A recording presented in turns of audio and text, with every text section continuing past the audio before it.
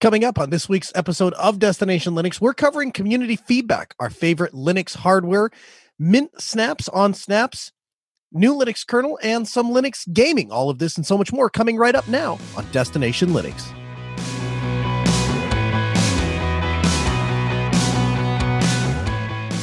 Welcome to episode 177. This is a podcast about sharing our passion for Linux and open source. Destination Linux is a show for all experience levels. So whether you're a beginner to Linux or a master suitor, we welcome you. My name is Noah, and with me today are the Teenage Mutant Ninja Turtles of Linux, Michael, Raphael.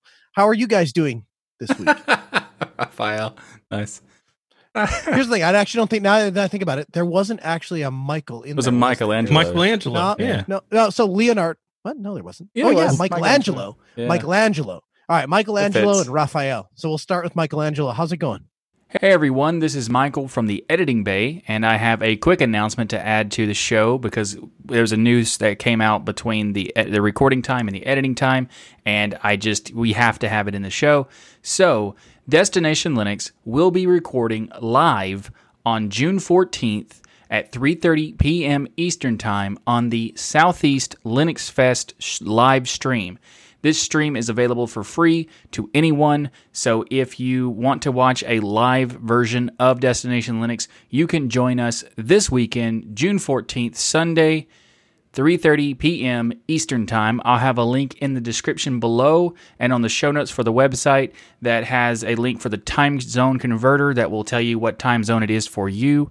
So if you've never been able to join us live before, you definitely don't want to miss it because it is a fantastic fun time, and I'm not biased in any way. It just happens to be a life-changing experience. So be sure to check it out, June 14th, 3:30 p.m., Southeast Linux Fest or SELF conference, and we will have all the information in the link below, so can't wait to see you there.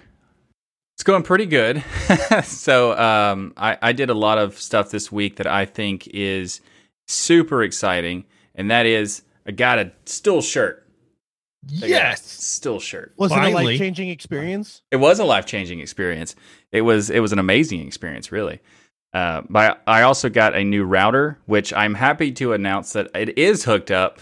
Yes, success. Look at you. Yeah, right? How are you liking your new router? So far, so good, except for I think I have an old Ethernet cable that needs to be upgraded. So I'm doing that too.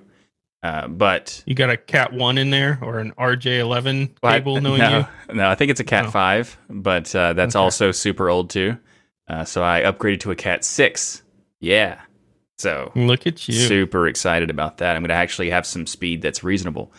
But yeah, there's so many things that I've been doing this week that it's really hard to go into the list. But I think the biggest one is definitely the new items we have in the Destination Linux store, such as this and the fantastic shirt that Ryan is wearing as well. Yeah. It's beautiful and a life-changing experience as well. Exactly. Raphael, what have you been up to this week? Nice. I love how you're going with this. And that was a good pick there. I'm going to go ahead and just... I mean, which one are you going to be? I Teenage feel like Mutant you're Master Splinter. No, I'm going to be Donatello. Hello, I'm in the lab. Okay, Yeah. Donatello. That's fair. So for me, everything's been about Python. And I've been doing a ton of courses, as everybody knows, in Python.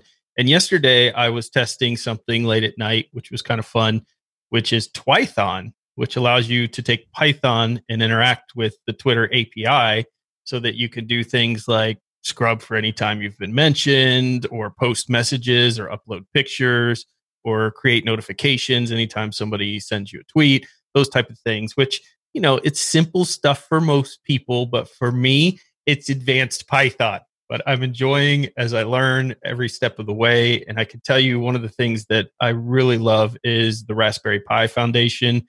RaspberryPi.org has a ton of cool training classes. One of the things I realized in taking the college courses and stuff that I've been taking for Python and a lot of the online courses is they give you a really good set of understanding the principles behind programming. They give you a great foundation for explaining all the different concepts of writing in Python. But then you kind of need a project. And I didn't have a project in mind when I went into this. And what the Raspberry Pi Foundation has in their training modules is a lot of information on small projects that you can do and guides to help you start kicking things off with. You have a Raspberry Pi, whether you're doing it on your own computer, which is really cool. The other neat thing out there right now is PyCharm, who makes the famous Python IDE, also has their training courses that at some point they're going to charge for a monthly fee. I think it'll be $24 a month. But right now you can get access, mine says, until January of 2021 for free. And they have a lot of courses and things out there as well. So there's just so many resources for people who are looking to get into programming for the first time, want to take on another language. Python world is just a very exciting place to be. And I think the coolest thing for me was when I got the tweet to work, because I sent out a tweet that basically said from the code, if you can read this, I got Twython to work or Python to work, was the amount of people that just favorited it and liked it and were so excited about it, like I was, because I was like telling my wife, like, look how cool this is. I could tweet from my from the program here. But other people were getting engaged. So it's a pretty cool community. Definitely recommend checking out Python if you're interested in getting into a really user-friendly new language. Mm-hmm. Absolutely. I think Python is definitely the best language for someone to get started with. And if they already know another language, but they want to get into more robust languages, Python is actually a lot more robust than people think it is. So I want to look into. I've never even heard of this Twython thing, so I want to check that out for sure. So Noah, what have you been up to this week? Actually, hopefully Ryan can help me with his Python joy, because I have started to really dig into Home Assistant. We had Rohan Karmandi on a special edition of the Ask Noah show on Friday. We were actually testing the the self stream. What we talked about really was Home Assistant and how you can use Home Assistant to build a central hub for automation. And as many people have been aware, if they followed me for any amount of time, I have all sorts of things automated. I can make my lights do cool things and make them change colors, and I have access control and security and all those kind of things integrated, but I've never had a central hub. And I've had Home Assistant running for about a year now. I've played with it a little bit, but I've never really dove in. Certainly it isn't a cornerstone of the way I run my house. And so sitting down with Rohan and getting an idea of all of the things that you can do with Home Assistant and the best ways to set those up, I thought was really fun and really exciting. And so that's what I've been playing this week. Everything I'm finding, my ability for Python scripting and my ability for Lua is being challenged, shall we say, because there's certainly a lot to learn if you've not done it before. So let me ask you, what is your end goal with your home automation? Not that you have to have an end goal, but in your mind, sure. Is it your sound system tied in and your lights, or are you going camera system, sound system, lights, home, Mycroft? Like where do you see it ending? Yeah, that's a great question. I guess where it kind of starts with is this. I look at Home Assistant as being a central way to access all of the individual conveniences that are here, right? So, for example, we have Volumio, and so we can play music anywhere in the house. And we have, in each room, there's two separate sets of lights. There is the main house lights, which are in the ceiling, and then there's usually some sort of accent lighting. So in our bedroom, we've got two little wall sconces, and then behind the television, there's a panel of RGB LEDs, and so it can turn the room different colors. In our living room, we've got a big thing that has accent lighting. And so what you find is, at nighttime, after the kids are in bed, my wife and I are just kind of walking around and talking and picking up the house and stuff. It's nice to put the house into kind of like a chill mode where we've got some nice music going, and we've got the accent lights on and most of the main lights shut off.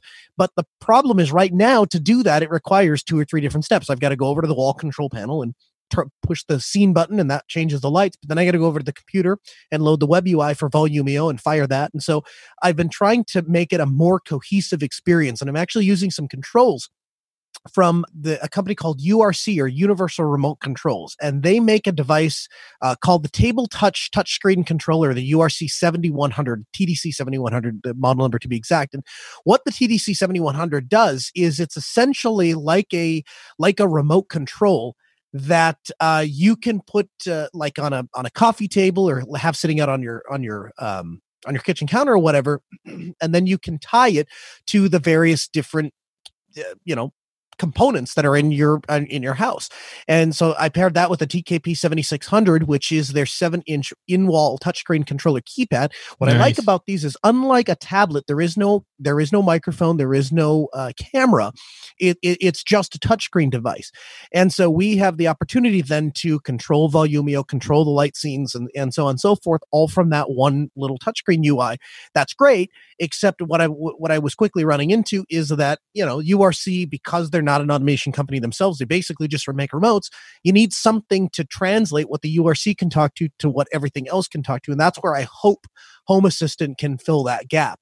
And so we'll see what happens. What are the device technology that you're using? There's Z-Wave out there. As I recall, there's I can't think of the other one for Z-Wave, but which one of protocols are you using for everything to communicate?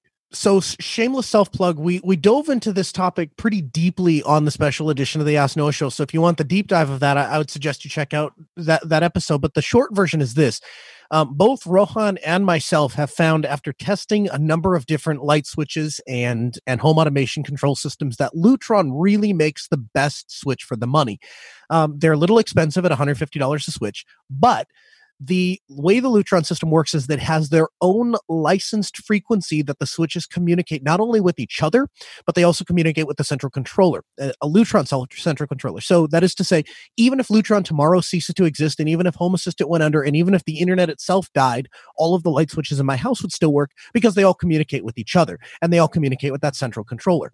The central controller does have the ability to tie into the network, and so that means that it is accessible and controllable and readable from things like Home Assistant. But because there's just one device that's on the network, one device that has an IP address, it means that the network congestion is very low. Anything that goes to the light system goes to that central controller, and then it goes through its own wireless distributed and licensed frequency to talk to the individual light switches. And so what you find is you have a very reliable, very robust way to control the lights, still with the ability of having one device that I can keep up to date, keep the firmware up to date, firewall, all that stuff. I can do that, but I just have one device on the network to worry about.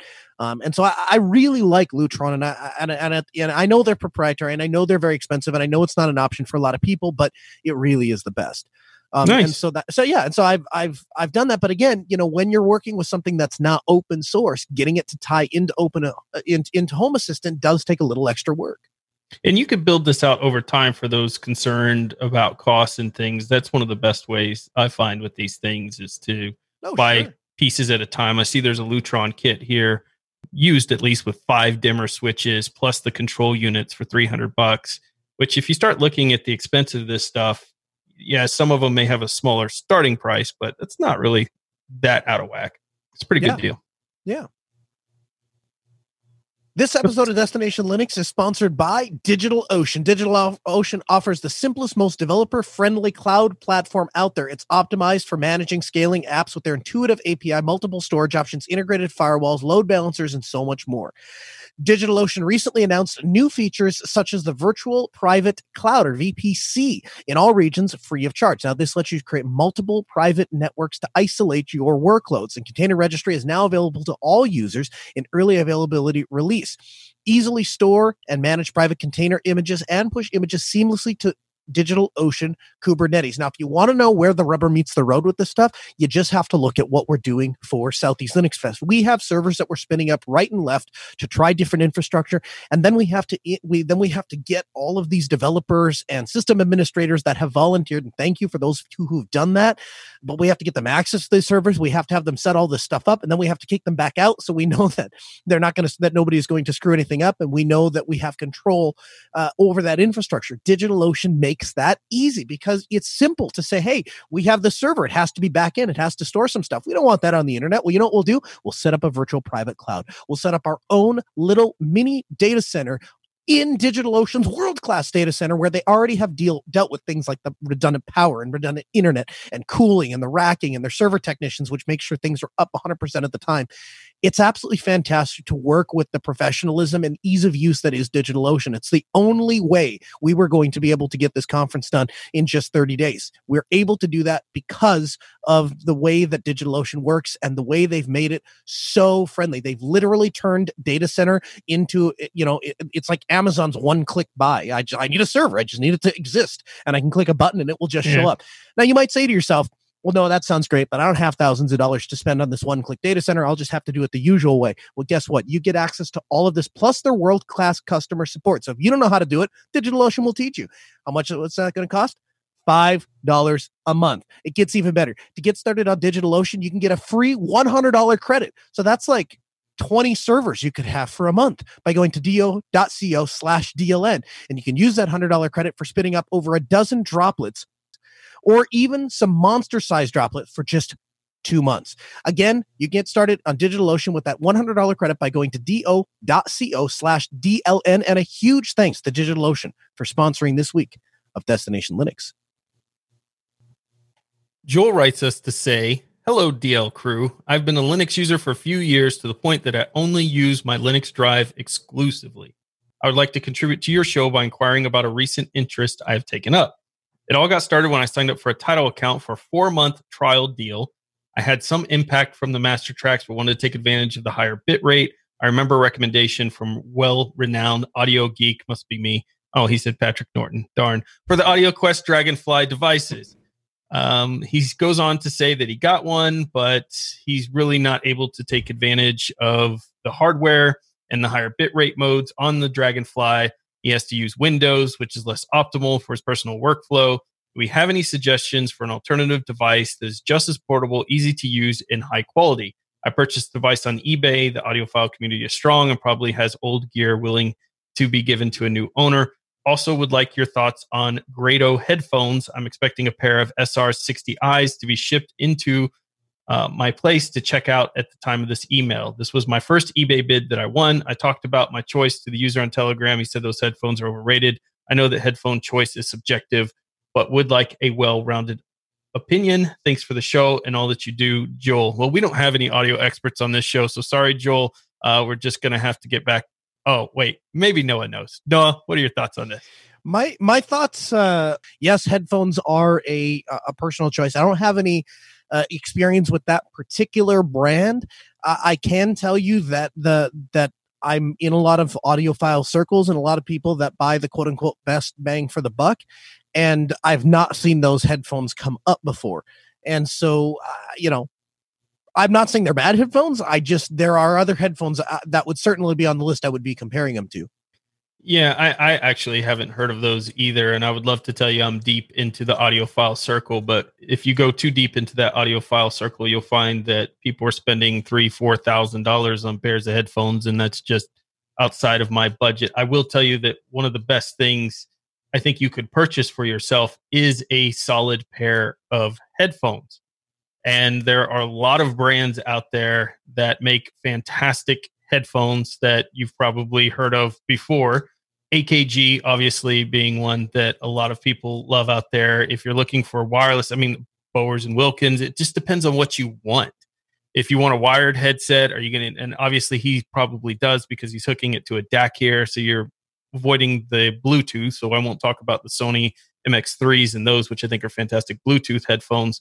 This is the second question I've gotten on this Dragonfly DAC, by the way. I will tell you that I use a DAC with my headphones and the FIOs are what I use. So I don't know why Dragonfly is not compatible with Linux, but you're the second person who's mentioned it. But I use the FIO E10K, which works fantastic. I also have their portable version, which is the A3, and they are they're very inexpensive devices and will boost your headphones to their optimum level there. But it really depends on what kind of music you're listening to, because that's why there is such a variance in when audiophiles themselves are recommending headphones, because sometimes your mids are really good and that's the type of music you're wanting to listen to. Sometimes you want an emphasis on your lows. Some people want the sound, the open ear, so the sound stage feels like they're at a live concert. Some people don't want that at all. They want everything kind of closed off so that all they hear is their music. So there's so much you could go into here.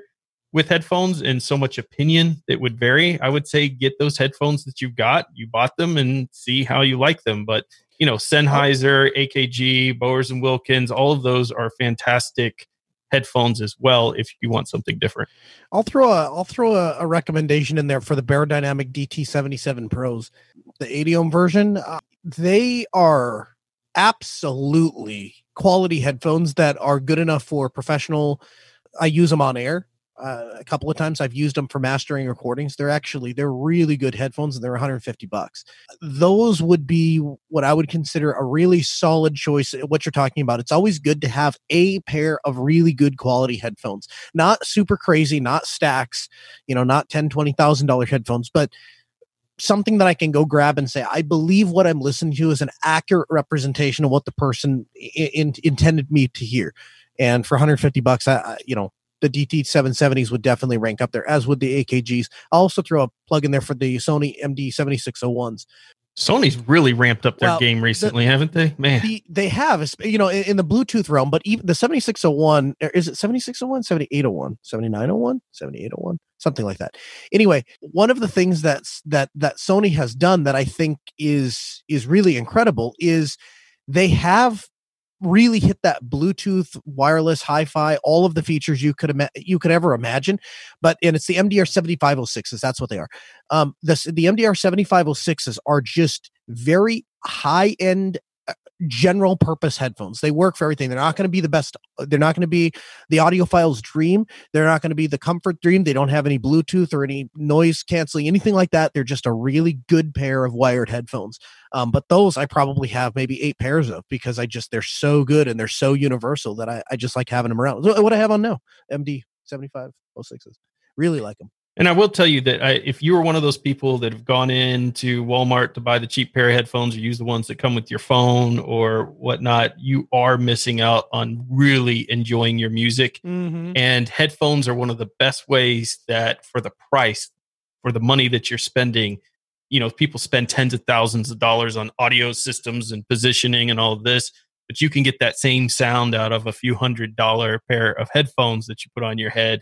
And it is a life-changing experience with your music. And using something like Tidal, where it's a streaming service, but it does stream in that hi-fi level, slightly more expensive, you're going to open up, and adding a DAC in as well, you're going to open up what those headphones are capable of and the sounds that you're hearing. And a lot of times you can, sit there with a nice drink and listen to some music and really zone out from all the problems and things going on. It's quite an amazing experience that I would suggest for people to check out a good pair of headphones. Completely agree.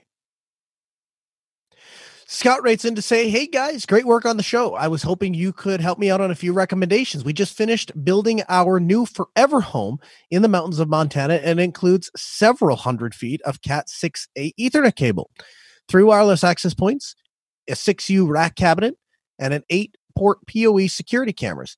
My intention is to install a gigabit Ethernet, a NAS server, and an externally facing server for OpenVPN, OwnCloud, etc.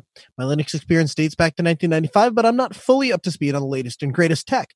What products and or configurations would you recommend for the following? Network switches, access points, NAS, PoE cameras. Also, what would you recommend for separate boxes for each server, or just virtualize everything? So I guess let's break it down. Hardware-wise, Ubiquiti switches are good. If I was going for the best, I would probably go with either Cisco or HP.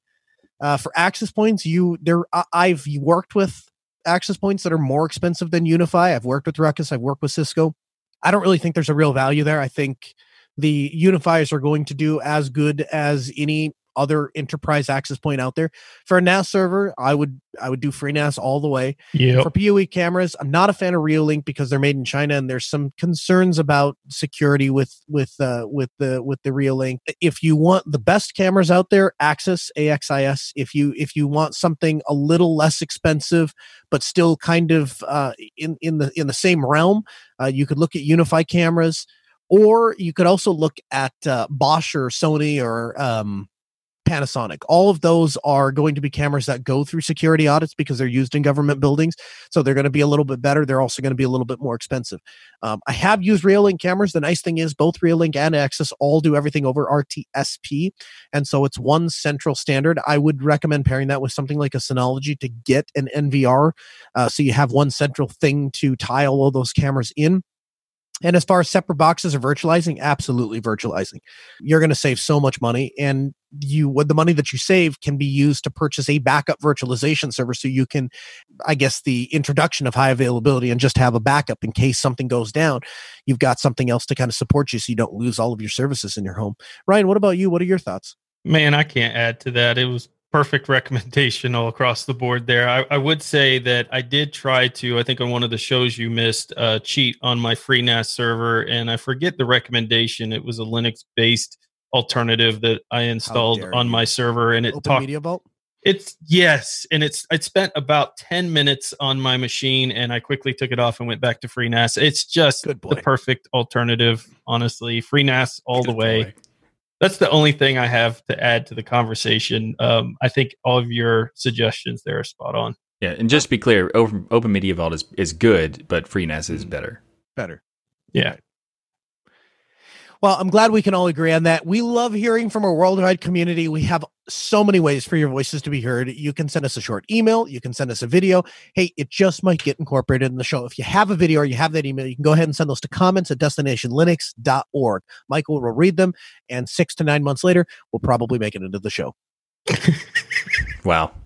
Michael doesn't read them, though. I do, so they actually get incorporated. No, Ryan will quite read quickly. them. Ryan will read them, and they'll be incorporated. No, I do read them. I just also let Ryan make the decisions. Michael will read them 6 to 9 months, and immediately following in about 7 days, Ryan will get them into the show. Right, exactly. Yeah, there you go. I'll read them when Ryan picks them. That's right. We'll read them out here on the show, and you'll get to hear them. That'd be great. Sure, why not?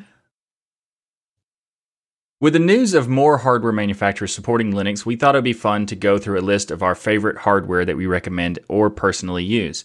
I mean, I'm such a huge hardware person. Of course, I have tons of things to talk about in this particular segment, but this is on the cusp of the huge announcement from Lenovo that they're going to be certifying a full workstation portfolio for top Linux distributions from like Red Hat and Ubuntu, and this is actually really awesome because it's going to be supported for all of their models and configurations. So this is a huge move, and a lot of other companies have similar things that they're doing, and including like we have a lot of stuff from Dell and HP that have support for Linux, and it's just a huge announcement for Lenovo. So we thought we would talk about hardware in general, just kind of like jumping off of that. So with moves like this, let's dive into what the hosts think and what they like to use. So let's start with Ryan. What would you say would be your favorite laptops or hardware to use in that sense? Apple all the way. We already knew that, really, but my bad. I was giving you the opportunity to not be that person. All right. So in all seriousness, the lineup here has never been better for Linux. Obviously, we have more support from Dell, we have more support from Lenovo, but there's been companies that have been out there while there's been no support from those big corporations that have been holding that banner high and keeping to the Linux philosophy and pushing for open source booting and all kinds of amazing things. So System 76 and Tuxedo come to mind for me. They're specifically the ones that I've owned. I've had multiple System 76 machines. I think they're fantastic computers, and I think that they have an incredible support system, an incredible reputation, and I would be happy and proud to recommend anybody go out there and get a System 76 machine. If for some reason you don't want a System 76 machine, perhaps you need something that's not offered there, I used to be Dell all the way. The Infinity screen, the unibody frames that they're utilizing with their laptops, the large trackpads, the brilliant screens, they've done a fantastic job. However, Noah kept talking about Lenovo and wouldn't shut up about Lenovo. So I went out and got some Lenovos, and I can tell you that, well, you all know this, but everyone else may not. My favorite laptop I own, period, the favorite laptop I've probably ever owned is my Lenovo IdeaPad Ryzen machine. Does everything. You can flip it and fold it into a tablet. It has a brilliant screen. It has a very small bezel. It has a fantastic keyboard. It feels quality all around. It works brilliantly. It's super fast with the Vega 8 graphics integrated into it. It's just such a great machine. And I think it costs like $500. So you really can't beat the quality and stuff for the price and value that you can get from a Lenovo. But, Lenovo and Dell, great. I think if you want to support the Linux ecosystem, if that's important to you, then you should probably look at System 76 or Tuxedo, though. I'm glad to have Dell and Lenovo on board, but remember, these other companies, they've been here for a long time supporting Linux before Dell and Lenovo ever realized, hey, it's getting popular, now we'll support it, which I'm happy about, and I love their products, but System 76. Yeah, I would agree with most of that, and I think that I would just add to the fact that the ThinkPad thing is, because a lot of people would say that ThinkPad is like the go-to laptop for people, and especially for Linux support, because it's always had really good Linux support, and that's true. But I also love the fact that Lenovo is putting in the effort to actually do more than just because there was good support. Now they're actually proactive about it, which is awesome. And in addition to all of those, I would also want to point out that for me, in terms of laptops, I don't really have that much of a preference to what I'm using as a laptop because my main computer is my desktop. But the laptop that I've found the most joy, I guess, for using and the most usability is the Pinebook.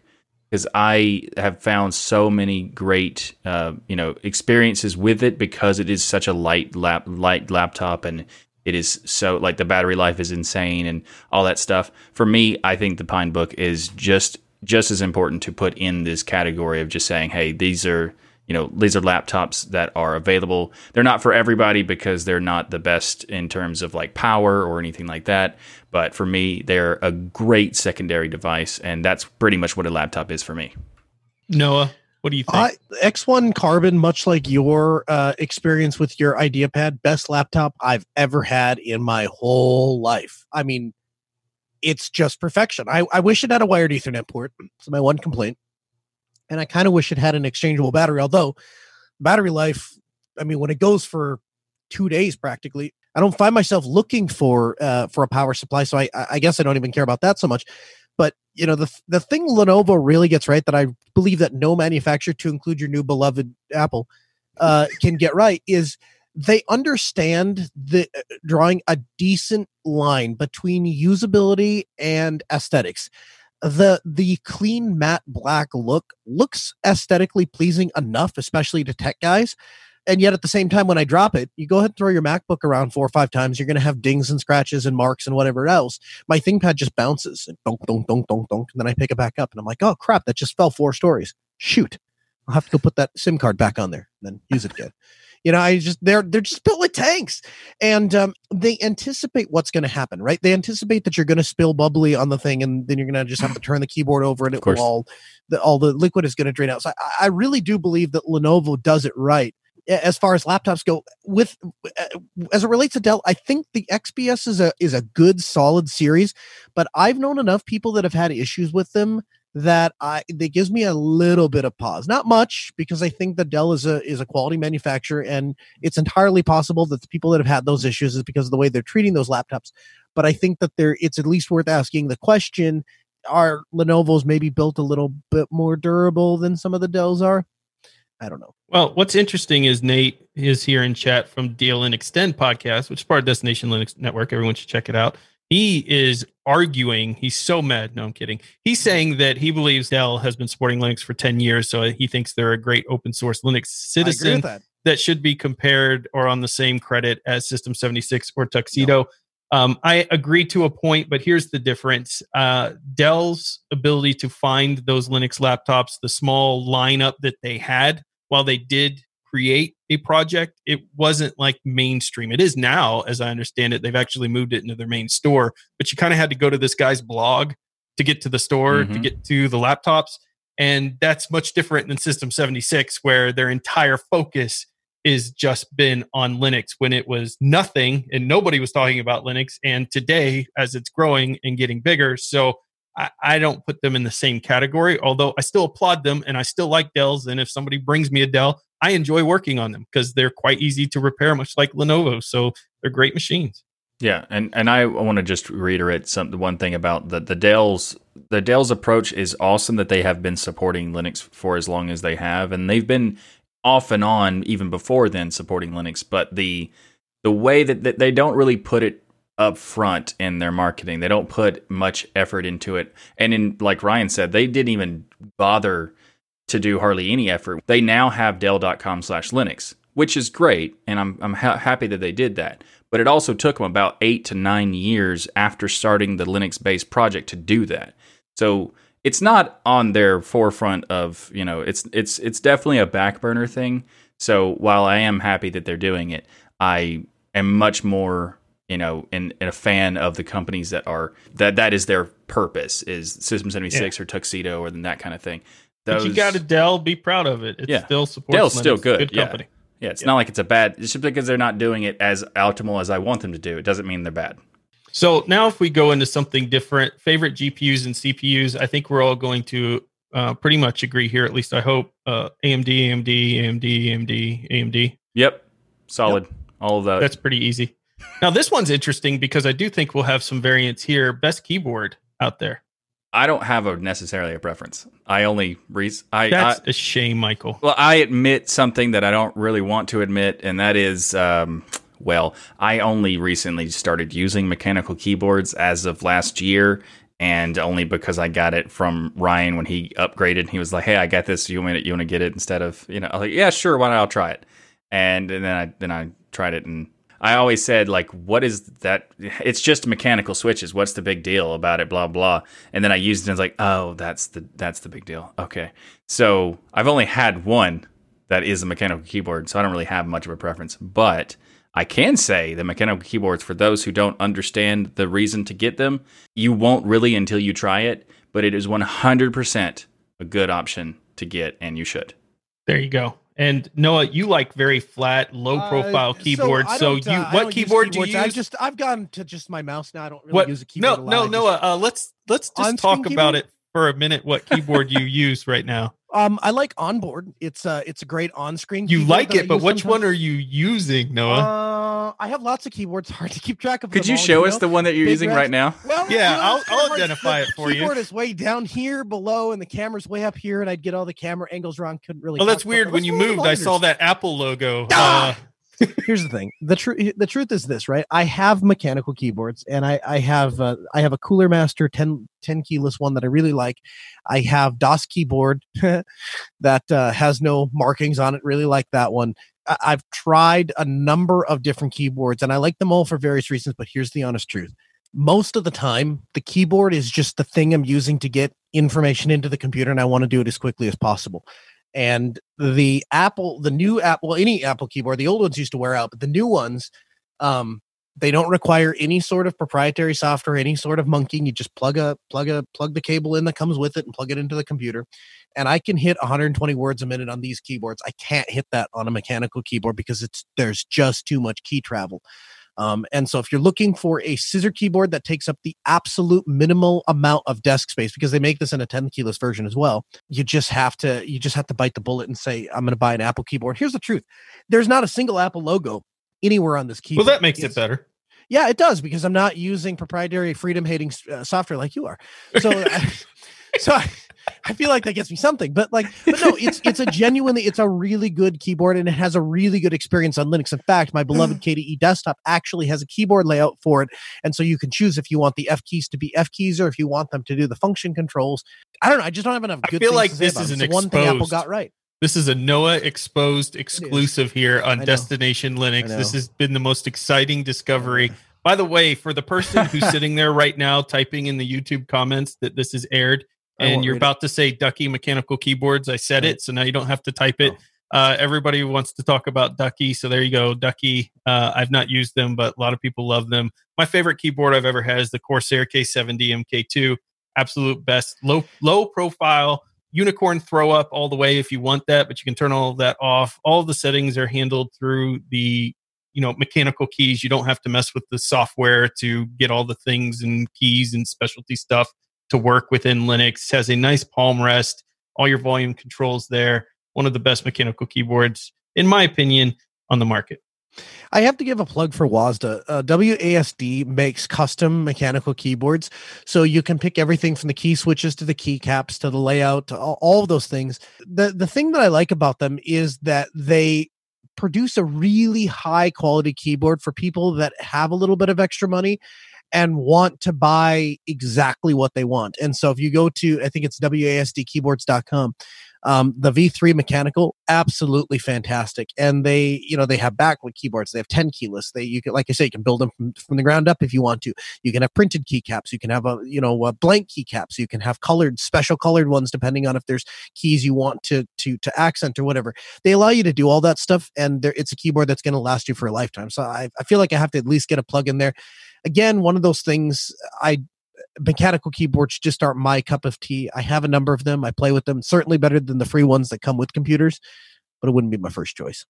Absolutely. For mouse, it's pretty easy. Zowie or Logitech, I think, make some of the best mice out there. The M570, buddy. The M570. I have a whole bin of M570s because I have so many of them. I love how when you find something you like, you buy like a dozen of them. That's the smart way to do it. That way, if one breaks and it goes out of style. Well, not only that, here's the thing. Every TV in my house has the exact same remote control, and even though we've iterated on like what the media player is, all the buttons are in the exact same place. So if you learned how to use the remote once in my house 10 years ago, it still works today. And same thing with the mouse. When I sit down at a computer, I should be able to close my eyes, reach my hands out, lay them down, and start using the computer without having to think about it. And so to that end, I like all the mice. I like all the mice to be the same. I don't want them to break. I don't want the battery to die. I like the fact that I can literally take this M570 in my hand, and I have a special mount that's over my bed that has a monitor on it that connects to a Thunderbolt dock that then goes to my computer. So if I wake up in the middle of the night and have to do something, I just swing the arm over and start doing it. This actually sits on my bed. And so I swing the monitor over. I just take my hand and just kind of reach over and grab a hold of the mouse. And I wasn't kidding. I use onboard for the on-screen keyboard. And the M570, I can control my whole computer with a single device. It's great. Nice. Mm-hmm. Of course, you're rubbing it in the face of somebody who's left-handed, and I see the curve on that. And well, do they have a left-handed version? You shame me for showing that. First of all, we can't use that type of mouse, but thanks for bringing it up and rubbing it in my face. Left-handed trackball. Here's the thing: what you have to understand is southpaws are superior, and we're discriminated against. What I was going to say was, see, left-handed trackball. Here you go. I'll even buy you one. So here you go. So here's a left-handed trackball for you. Michael, you had one more thing you wanted to bring up here that's one of your favorites, and that is monitor stands, because you have 800 monitors, so that becomes more important. I'm assuming you're talking about the $999 Apple monitor stands, what you're going to bring up.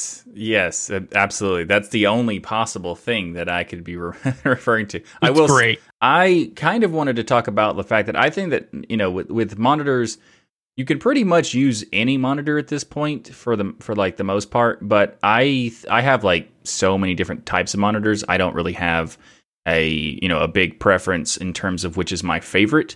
But I kind of wanted to talk about the monitor stands in terms of, I have 3 monitors that are currently using on this setup thing. So I wanted to upgrade and do like either a triple monitor stand or a individual monitor stand for each one. And I'm kind of curious, what do y'all think about, like, what would be the better type of stand for having a better workflow, in the sense of, like, let's say really the thing I want is to have a vertical monitor that I can then move around into or to landscape. I think there are ones that do allow you to move. They're more expensive. They get up there in price. I am struggling. I wish when I got the big monitor, which is the MSI 32-inch, 1440p, I thought I can just go to one monitor, because I'm sick of having so much stuff on the desk. I don't have room for my Cheetos, my ramen noodles, or my soda. So I really wanted to shrink the amount of stuff that I had on here, but I can't live without a second monitor.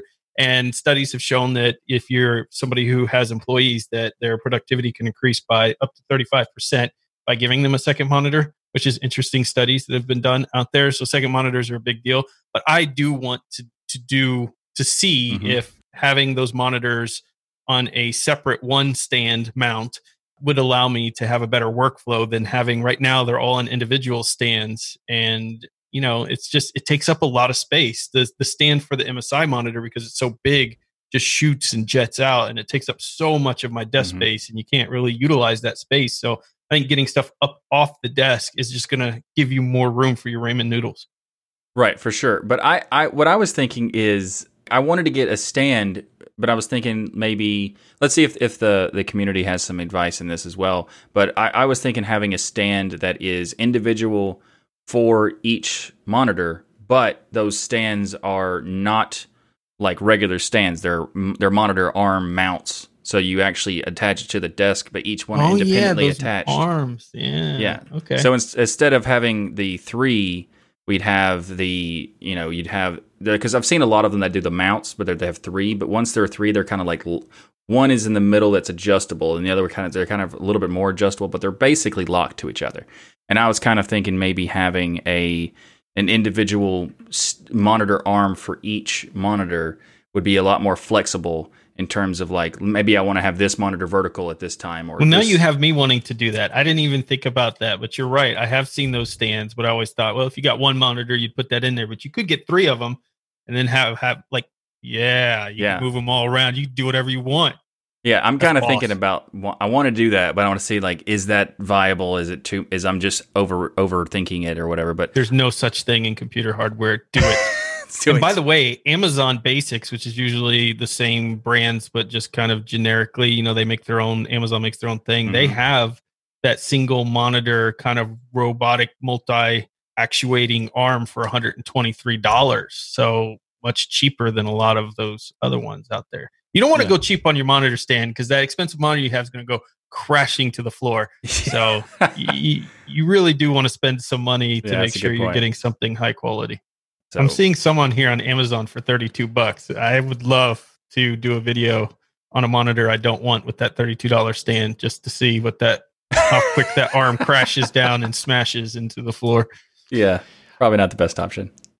One of the budget options I've come across that I've been pretty impressed with actually is Vivo, VIVO. And I would not consider them to be a high quality manufacturer, but they do make the $39, $59 style mounts. And I have to tell you, we put in a 6 monitor, it was a 4 monitor arm. It was a $69 quad arm that mounted to the desk. Felt solid. Wow, just solid. For $62. Yeah, I think what you're getting for, so the mounts that I use are from a company called Yellowtek. They're a German engineering company, YELLOTEK. And the what you're getting, and they're very expensive. I think the post alone is $300. Then each monitor arm is another $200. So if you do 6, you're over $1,000 at that point. And the same would be true of Ergotron, which is another good high quality manufacturer. However, what you get, I think, between the Vivos and the Yellowteks is, with the Yellowtek, I can move that monitor every single day for the next 15 years and twist it and move it and go in an office and out of an office and whatever. And you could have, an office of 5 people and they could each come in and adjust it every single day for what they're doing in that room. And that mount would hold up. And I think the Vivo mount will work great for about 4 years. And then I think those, because they're just compression fitting, I think eventually the metal is going to grind down because it's softer. It's going to deteriorate. It's going to break. And eventually you're just not going to be able to hold the monitor where you want it to. So if you're just going to set it up and leave it, you can probably get away with that. I think if you're going to be actively using the full range motion mounts, which is what you're talking about, Michael, I think then it's worth investing some extra money in buying one from something like Ergotron or Yellowtek. There you go. Interesting. I didn't know it was called, so thank you for letting me know how to search for it now. Yeah, there you go. While we're on, can we talk about monitors too? Or go ahead. Yeah, for sure.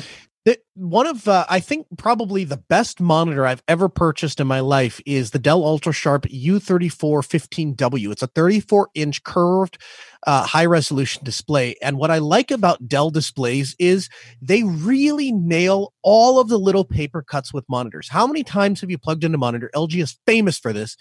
You plug in a monitor, you connect it to a Thunderbolt dock or whatever, or a new system, God forbid, and it turns on and you power the system on and you go, am I getting a video signal? You look up the monitor and it gives you this message. No video signal, shutting off in 15 seconds. Yes. No. I don't want you to, now here's the thing. Maybe the monitor will turn back on when there's video signal, which I guess is not a big deal.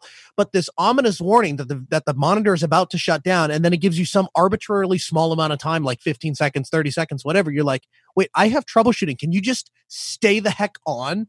for a couple of minutes. Let me figure out. Well, sometimes you can't even get to the menu because of that. I have an MSI monitor right now, Noah, that I had to hook my phone to it so that it would have a signal so that it was on long enough, because the timeout is 3 seconds. And you cannot get to the menu if it does not have an input signal. So I had to connect my phone to it so it would have a signal so I could change what setting I wanted it on so that it would work. It's so ridiculous. This is the kind of stuff I don't have any patience for. And LG is particularly notorious about their energy savings. So if you want the greenest monitor on the planet, I'm sure LG probably ranks up there because, like you said, the timeout is like, and hopefully you can transport it in your Prius. Right. But Dell monitors, they don't play any of those games. When I go into a Dell monitor, it feels like there's a little mini computer running on this on these monitors because everything has a menu and I'm not kidding, a menu and a sub menu. They have the integration, like the one that we sell, the standard issue. If you call Altispeed Technologies tomorrow, say I want to buy a computer, the monitor that's going to show up at your business is the Dell P2419H. It is a 24-inch 16:9 ultra thin bezel IPS monitor. It can do it. You can spin it vertical or you can have it horizontal on the stand that comes with. If you want to take it off of the stand, you push one button and it unclips from the stand. And lo and behold, right behind, not around, behind where the stand mounts is 4 Versa screws. Guess what? Have you ever opened up a mount that you're going to use for a TV or whatever else, and you go, now which one of these packs of 70 crappy screws do I use for my monitor? Well, guess what? Dell includes the high quality screws specifically for that monitor. They're just in the Versa holes, again, behind the mount. So if the mount's on, you don't even know there's Versa holes, you take the mount off. Now you have the opportunity to use the built-in high quality screws that Dell provides for you to be able to use that monitor. And the best part about these monitors sell for like $170, $180. I mean, they're super cheap. And it's a very high quality monitor. Doesn't do any of the stupid power save, shut off, menu crap. You can use the menu as long as you want. Video signal, no video signal. The other thing, it doesn't have an external wall wart. I hate when companies do the power conversion outboard. I wouldn't go as far as to say it's inefficient, but you lose the power cord for the monitor and then you can't use the monitor. Well, the Dell monitors all use IEC standard power cord, so you can use the same power cord that you use on your laptop. It has DVI, it has HDMI, it has DisplayPort, and then it has USB. So they have a built-in USB hub right on the side of the monitor. Use it all the time for our little YubiKey Nanos that we stick in there, and then you can touch them. Or you want to plug a flash drive in. It's so much more convenient for the user to be able to do that right on the monitor rather than having to dig down to the desktop. So the Dell monitors, I just can't say enough good things about them. You have to get the P series. The P series is their professional line. It's the line where they don't leave anything out. Everything is built rock solid. You feel those monitors, you can just tell they're made really well. The picture is incredible. The bezel is small and out of the way. The stand is elegant. I just don't have enough good things to say about it. The only problem is that they use that proprietary Versa mount you keep talking about, but the rest of the monitors use the VESA mount. Right. Yeah. Sorry. VESA. I was going to say, how is VESA proprietary? I put an R there. Sorry. So there's a question from our patrons. They want to know, do you calibrate your monitors, Noah, like with a spider or something like that to do color calibration? No, we do that on our video editing stations, but for those we're not using Dell. I like Dell displays. They probably are good enough. Those are being done with NEC displays. We spent considerable more money on the video editing ones, and those are color calibrated. Yep. Noah or Michael, do you do color calibration? Because I know you do artwork. A lot of people who do art and photos and things will get a separate manual calibrator to set all their settings for, like Spider and others out there. Yeah, in terms of doing calibration for the monitors, when you're not doing anything that's like visually important, like if you're doing graphics or video editing or motion graphics or motion effects, that kind of thing, you do need to know that the color is exactly what you see to be what you want it to be. So with those, I have a monitor that I do calibrate on.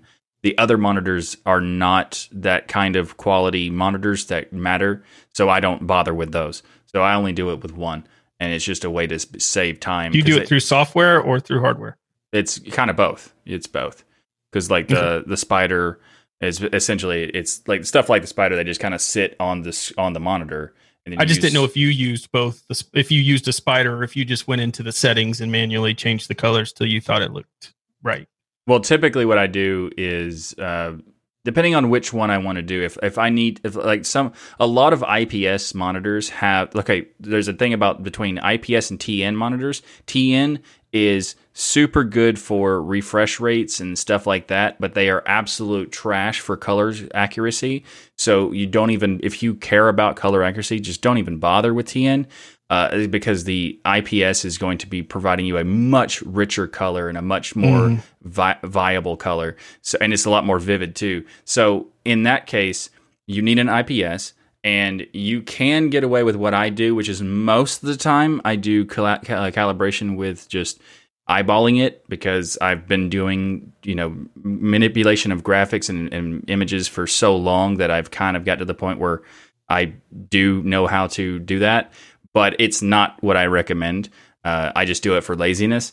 And there is another option, would be using one of the calibrators. So if you're getting started with any kind of the stuff like that, you probably should get a calibrator. And they're not super expensive. And then there's also a piece of software called DisplayCal in Linux that allows you to use the software to automatically adjust with the hardware calibrator. So what it's essentially doing is running the software, and the Spider or whatever is reading the colors that are being displayed to it, and then it'll make adjustments and suggest adjustments through DisplayCal in order to do it. The better option is to use hardware. Like if you care about it being 100% accurate, especially if you're going to do it professionally. Linux kernel 5.7 has been released, and it comes with some great goodies for those of you on rolling release to gobble up. And of course, the LT users will get once it stabilizes and becomes something we can count on. It was mentioned that there are almost 14,000 non-merged commits all over from close to 2,000 developers. Now, there's some really cool stuff that's coming in, and from some surprising places. So, for example, there's improved exFAT. This is a file system that's heavily used in a lot of digital cameras, video cameras, and cell phones. This comes from the system implementation from Samsung, and improved perf C group profiling, as well as thermal aware scheduler to increase CPU performance, aka throttling issues. Linux kernel 5.7 also introduces the ARM kernel pointer authentication for ARM64 architecture to protect against kernel return-oriented programming attacks, and a new LSM, or Linux Security Module, for BPF, and that is Berkeley Packet Filter, also called BPF LSM. So a lot of this is going to be really, really deep if you're into the kernel code and so on and so forth. One of the things that I took away, though, that I was really happy to see is improved support for the PreSonus Studio 1810C. If you're not familiar with this, this is a audio interface and one that I have in my studio for trying to record like a large band or something like that, where you need a lot of inputs. And also Motu, the Motu Microbook IIC, which was interesting. Mark of the Unicorn is a brand that's notoriously bad for support with Linux. So it's exciting to see that the kernel is making some progress there, and then some improvements for touchscreens. And wait a minute. MOTU means Mark of the Unicorn? Is that what? I didn't know Seriously? that. I didn't know. Yeah. Okay. I'd never heard of it either. Yep. Yeah, that's what it stands for, and that was the name of the company, and then they eventually abbreviated it to Motu, and then they began to hate Linux, which is when I stopped caring about them. Okay. But there's also in 5.7 also some improvements for TV tuners, webcams, and a lot more hardware. And so and this is the kind of thing I feel like sometimes people like me get lost because there isn't some new UI that I can click on and be like, look at all the features that are here. But the reality is, when you plug in that new webcam, or when you plug in that TV tuner and you want to record something off the TV, it's going to work now, thanks in large part to all of the developers that put the work in for kernel 5.7. And so and you'll be able to experience all of that stuff in about 6 months. Right, exactly. Once it's all stabilized and working well, I'll be very excited to be able to incorporate that into a production system. Until then, we can rely on people like Ryan, who will just install whatever it is that comes down the pipe and see if it works. And if it does, great. And if not, oh well. Listen, there's a lot of other support in here. You've got some additional support for PineTab, PinePhone, and PineBook Pro being written into the kernel. You have Intel Tiger Lake, AMD Ryzen 4 series GPUs going in there as well. The Rock chip has improved performance pretty much a ton, as we've been talking about on this show ad nauseum, probably, of additional hardware enablement, hardware improvements, expensive hardware, low-end hardware, older hardware, newer hardware, all being enabled in the kernel. To me, this is a really exciting release, 5.7. And I like to, because a lot of this, like Noah was saying and was reading earlier, some of it's kind of like, whew, right over your head, what's going into it.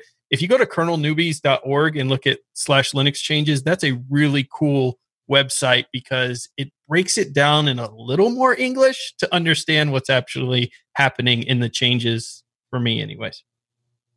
So today we're going to discuss a game that has 16,000 very positive reviews. Very positive, not just positive, very positive. It's multiplayer. It has lots of rainbow vomit, as Wendy from Hardware Addicts would describe it. The colors are there to astonish you. It's really kind of beautiful in neon. The game is called Shell Shock Live.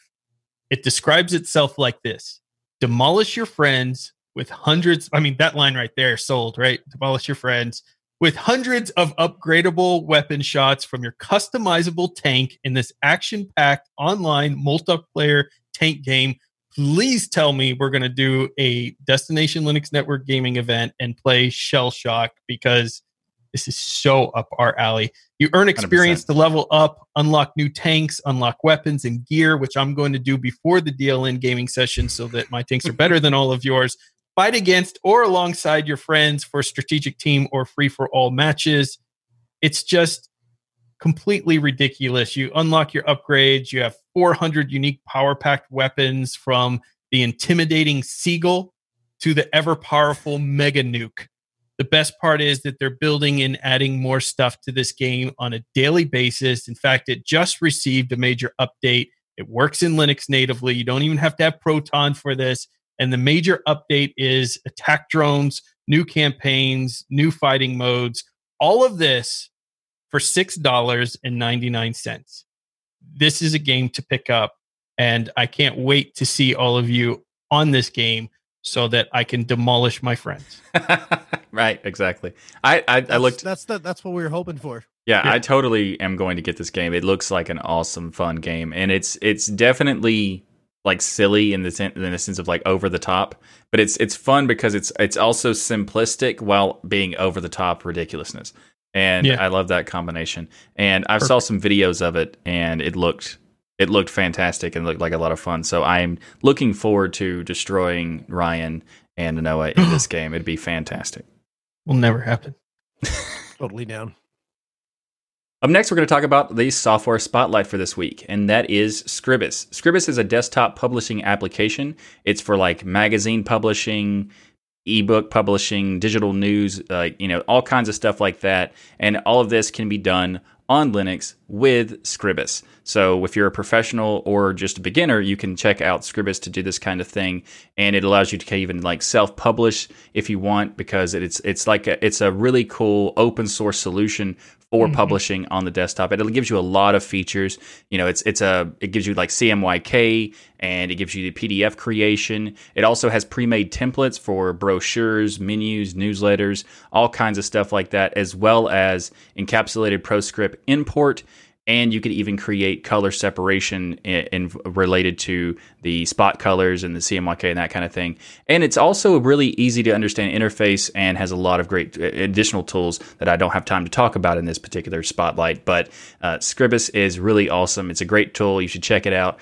And once you do, let us know what you think. And if you have any publishing things you think that we should check out, feel free to send it to us and our email comments@destinationlinux.org.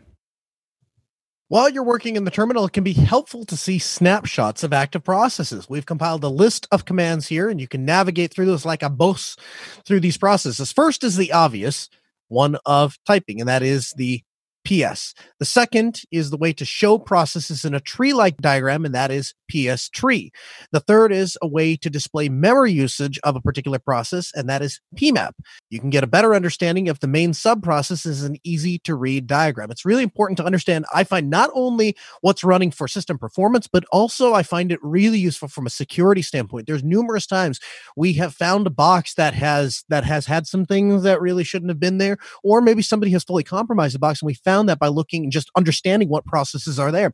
The other thing I think that is important is running those commands before you have a reason to run them gives you an idea of what your system should be looking like. Running PS is great if you know what the output is supposed to be like. But when you run it, all of a sudden, I remember the first time I saw Baloo Runner. And it was in KDE, and it's a process that goes through and indexes a bunch of files, and it was hanging up and causing my whole system to lag. And I kept seeing it. I thought, what is this process that has infected my system and is taking over and causing everything to crash? And then I find out it's expected to be there. Now, when I see that, it doesn't bother me so much, but running that command from time to time and just understanding what processes are on your computer, what process you expect to be there, will help you determine and find problems when you don't expect something to be there. A big thank you to each and every one of you for supporting us by watching or listening to Destination Linux. If you want a behind-the-scenes pass into the making of the show and an opportunity to chat with us live, consider becoming a patron. Our patrons help keep this show going and get awesome perks like access to live recordings and unedited versions of the show. The best part is you can join for just a few dollars on Patreon or sponsors. Destination Linux Network also has a great way for you to become a part of the community by going to destinationlinux.network and joining our forums. Discuss the shows, the network, with listeners from all around the world, all in one place. Now, if you're looking for more live chat sessions, then we invite you to join our Telegram group or our Discord server, where you can interact and share your passion for Linux with other members of the community. If you'd like to learn more, we invite you to head over to destinationlinux.network. And we love hearing from you, so please get back to us and provide some feedback or ask any burning questions that you may have. Send video links or comments to our email address, comments@destinationlinux.org. Please try to keep those comments brief, as we may include them in a future episode of the show. And also, don't forget to go to the Destination Linux store. You pick up some swag across all the network where we have for our podcasts and shows and YouTube channels. I haven't got everything, and I need to get everything. But I did get a stool shirt so far. Naturally. Right, of course, because I need to promote active sitting, because that is important for everybody to know what it is, and that you should also let everybody know that active sitting is a fantastic thing. And definitely check out the shirt, and as well as the new Destination Linux logo shirt that Ryan is wearing. It is a fantastic shirt. Like a boss. Like a boss. It's definitely it makes you feel like a boss, because that's how much of a life-changing experience it is. True. So grab yourself a hoodie, a t-shirt, a coffee cup, or any of the other things. And like I said, many people have claimed that wearing DLN merchandise, or having DLN merchandise in general, is a life-changing experience. Definitely go check that out by going to destinationlinux.network/store. And if Michael, I just need to interrupt for a second. Okay. I'm really sorry. It's very important. Mm-hmm. One of our patrons just showed a post that your stool is now a meme on Reddit. And they have pictures now across Reddit of active sitting on the stool. So congratulations on becoming famous. All right. Thank you. I'm going to go check that out. If you want more content from us, the fun doesn't stop here. We also have our own channels that you can check out. You can go to youtube.com/DasGeek, where Ryan will fill your brains on hardware, software, and all things Linux, and apparently Mac these days. So if you want that, feel free to check it out. You can find my content at tuxdigital.com, where I do an in-depth weekly Linux News podcast, This Week in Linux, and other Linux-related content. You can find Noah at the AskNoahShow.com, where Noah hosts a weekly talk radio show at 6 p.m. Central on Tuesdays. You can join him, and he'll call in, and he'll answer your questions about tech, business, Linux, all that kind of stuff. Also, if you have any questions about his Apple keyboard, feel free to call in and talk about that. Yeah, you can. And I'll refer any Apple questions over to Ryan. He's going to be joining me to answer your Apple questions. It sounds like you're the expert. You've been using it for years. Just the keyboard, operating system, and the hardware, and the freedom-hating software, I'll leave to you. Okay, thanks. Yeah, there we go. Good job. Make sure to check out the other Destination Linux Network shows like Hardware Addicts, Linux for Everyone, and the DLN Extend podcast. Everyone, have a great week, and remember that the journey itself is just as important as the destination. Have a great week. Thanks, everyone. See you next week.